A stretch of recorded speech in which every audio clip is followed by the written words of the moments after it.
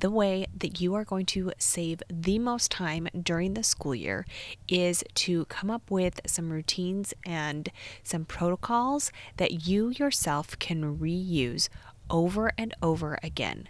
Not something that you will need to wait until you teach the course again, like maybe next semester, but something that you can actually use on the regular. And that is what we are going to be talking about today. So we are going to be talking about low prep and reusable teaching protocols, which is fancy for activities to really save you time this school year. Maintaining or increasing enrollment, staying on top of ever-changing content, incorporating best teaching practices.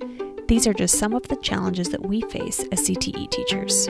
Welcome to the On Your Prep podcast. My mission is to empower every career and technical educator to love going to work each day because they are teaching what they are passionate about, in addition to applying great teaching principles. In today's episode, we are going to be more of like a sit and get kind of thing because I'm just going to lay out my favorite protocols, and if these are some that maybe wouldn't work for you in your class, you can search up the word protocol. That is the fancy word for activities that you can use that aren't specific to a certain topic, but they could be applied to multiple topics. So I'm going to dive right into my favorite one. And the reason why it's my favorite is because I convinced Jared to use it this year, and he actually saw a huge increase in understanding with his students. So he teaches welding, and he teaches it at high school, but he has decided that on Mondays he wants to lecture. Now he's deciding whether or not he's actually going to change that structure.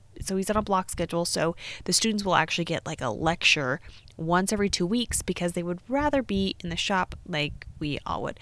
But he does have some content that he needs to deliver, and has in the past just done some sort of slideshow presentation where he's gone over all the information and had them fill in some notes. But I convinced him this year, as he was really struggling with engagement, to start using these protocols, and he adopted this one, and it worked really well. And I'm going to tell you that part of the reason it worked really well is because it was the only protocol that he used in his classes.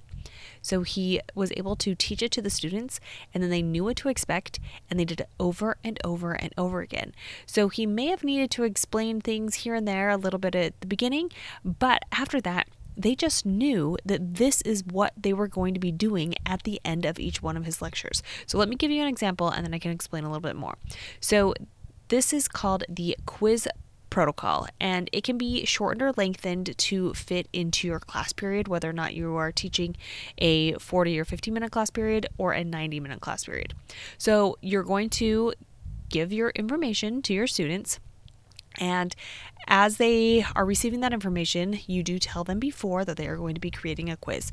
So have the students, after you have given your new information, your new content, have the students work in pairs to create a quiz about the lesson topic, either using paper or some sort of free online tool.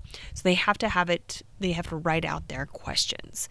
And what they're doing is they're taking what they have learned in your discussion or your lecture, and they are deciding what they felt like was the most important content that you delivered. What are some things that they need to know? So they're going to then trade quizzes, and you can actually decide if you want like the length of the quiz. Is it 5 questions, 10 questions? So they work in pairs to create that quiz. So they're rediscussing what they learned with the partner to decide what they feel like is the most important. Then they trade quizzes with another pair of students, and then they take each other's quizzes. So they complete them, and then they get together as a team of 4, and they debate the answers. So think about all the different times that they are reviewing what you just talked about. This is a great time for you as well to be circulating the room, to listen for misconceptions, to correct misconceptions, to straighten things out as students are now teaching each other or discussing what they have just learned. Great time for formative assessment. So then you're going to have the students mark any questions that they could not agree upon for their answers. And then you're going to bring them to the whole class discussion later. Now, depending on how much time you have, you may not have the time to have a whole discussion later. Maybe you would just throw the questions up on the board. Maybe you would have each group of 4 select what their favorite question was, or maybe it is misconceptions. And you can then discuss those questions and those answers. And there are a few different things that you can do beyond this. So you can extend this by using those questions from those quizzes, and you could make a review quiz for the next class period. It could also be that you select 1 or 2 questions and they are the bell ringer for your next class. You can vary the time that you are giving students by deciding on the specific number of questions they're to come up with. You could literally use this protocol every single day, no matter how long you are going to be presenting new information, based on just shortening or lengthening this protocol, and the students would get used to it. It will just save you so much time because you don't have to think about prepping. The students already know how to do it.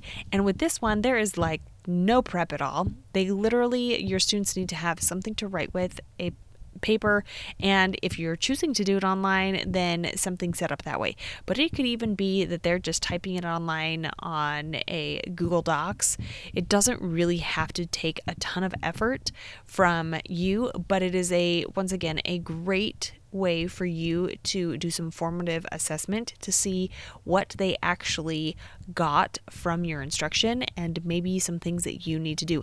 And because they are giving you those answers and those questions still during the class, it's not an exit ticket. They're not leaving and you have to then remember and address it when you come back after the next day. You could actually address it then. And so you are fixing and correcting prior to them leaving or prior to them going to the shop or to the lab. And it just is a great protocol that can really help your students and you as a teacher. Okay, so then the next one is a gallery walk. And this activity can actually be used either to introduce a topic, or it could also be used to review a topic. So you're going to have groups choose a specific aspect of that topic and create a poster or an anchor chart. Now, to make this reusable, then you're going to want to have like the same aspects or like subtopics for your large topic that you reuse every single time. So they kind of know what to expect. So possibly there's like the history or origin of your topic, maybe 3 pros, 3 cons, 3 examples, 5 important facts, or how that is utilized in real life. So if you come up with kind of those aspects, then it helps the students. It helps it be repeatable for you and for your students. I do like to use the big poster-sized sticky notes, and I know they're a little bit on the spendy side, but it is really nice to have them write out or draw on those anchor charts and then put them up on the wall. Now, if they do a fabulous job, then they really could end up being an anchor chart that then you slap on your bulletin board, which is super easy for decor because they made it, you didn't. So once again, super time saver right there. And it's just a great way to demonstrate their learning and show student work. So what they're going to be doing is they're teaching the class through that poster or anchor chart.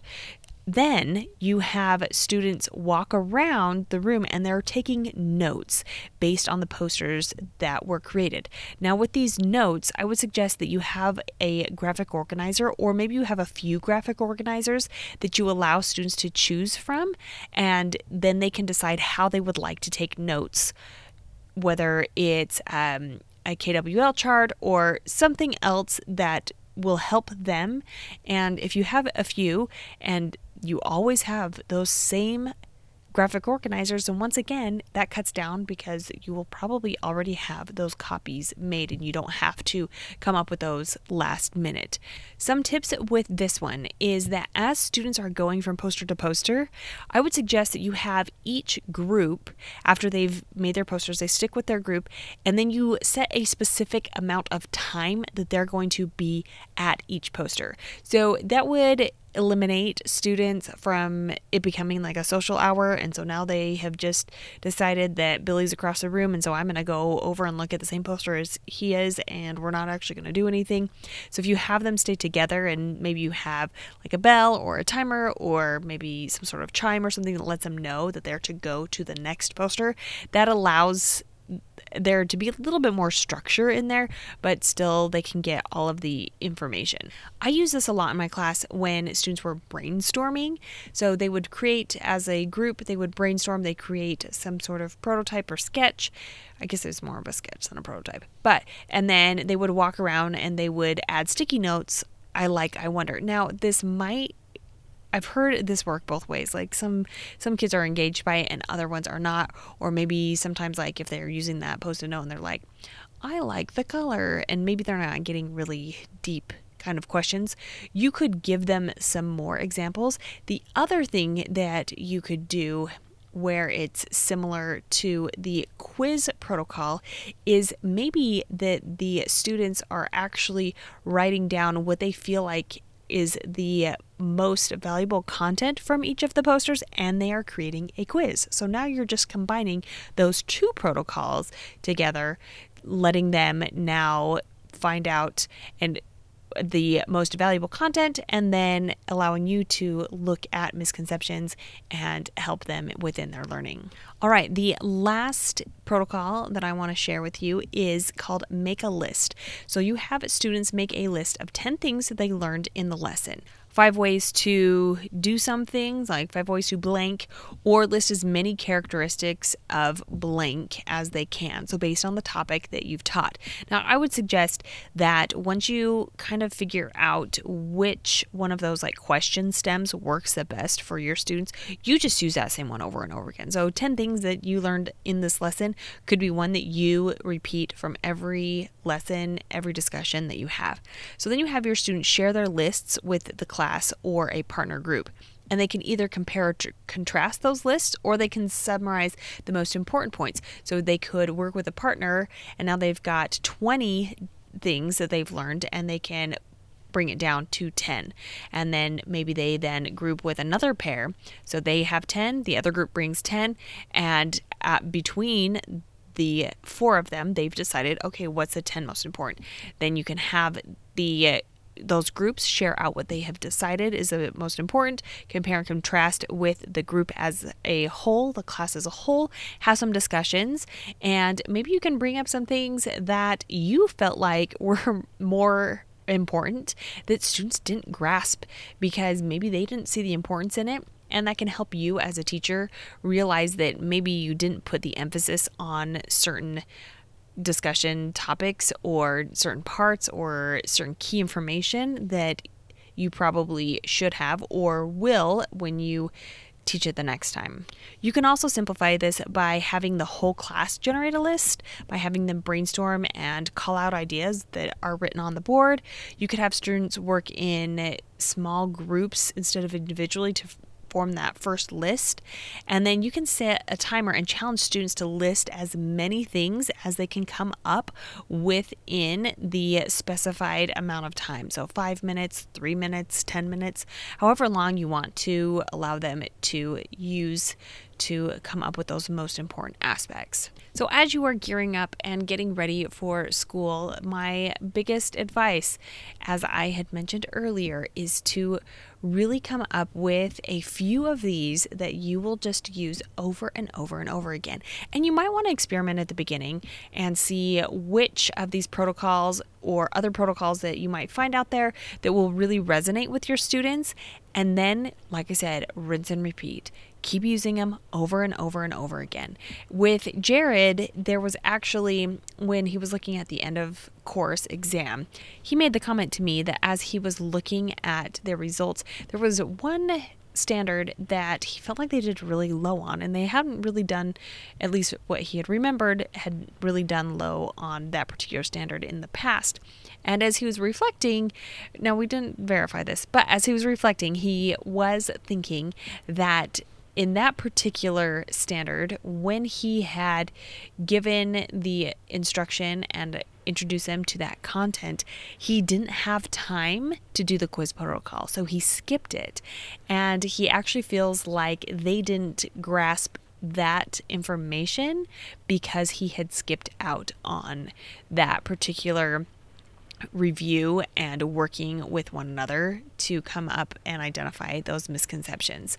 So this year he said that he's actually going to use this more frequently and make sure that it is a part of his class. And if this is something that you would like to share with another teacher that you feel like would really help them in their class, go ahead and share it. And if we haven't connected yet, find me on Instagram. It's at Kristen Massick, KHRISTEN MASSIC.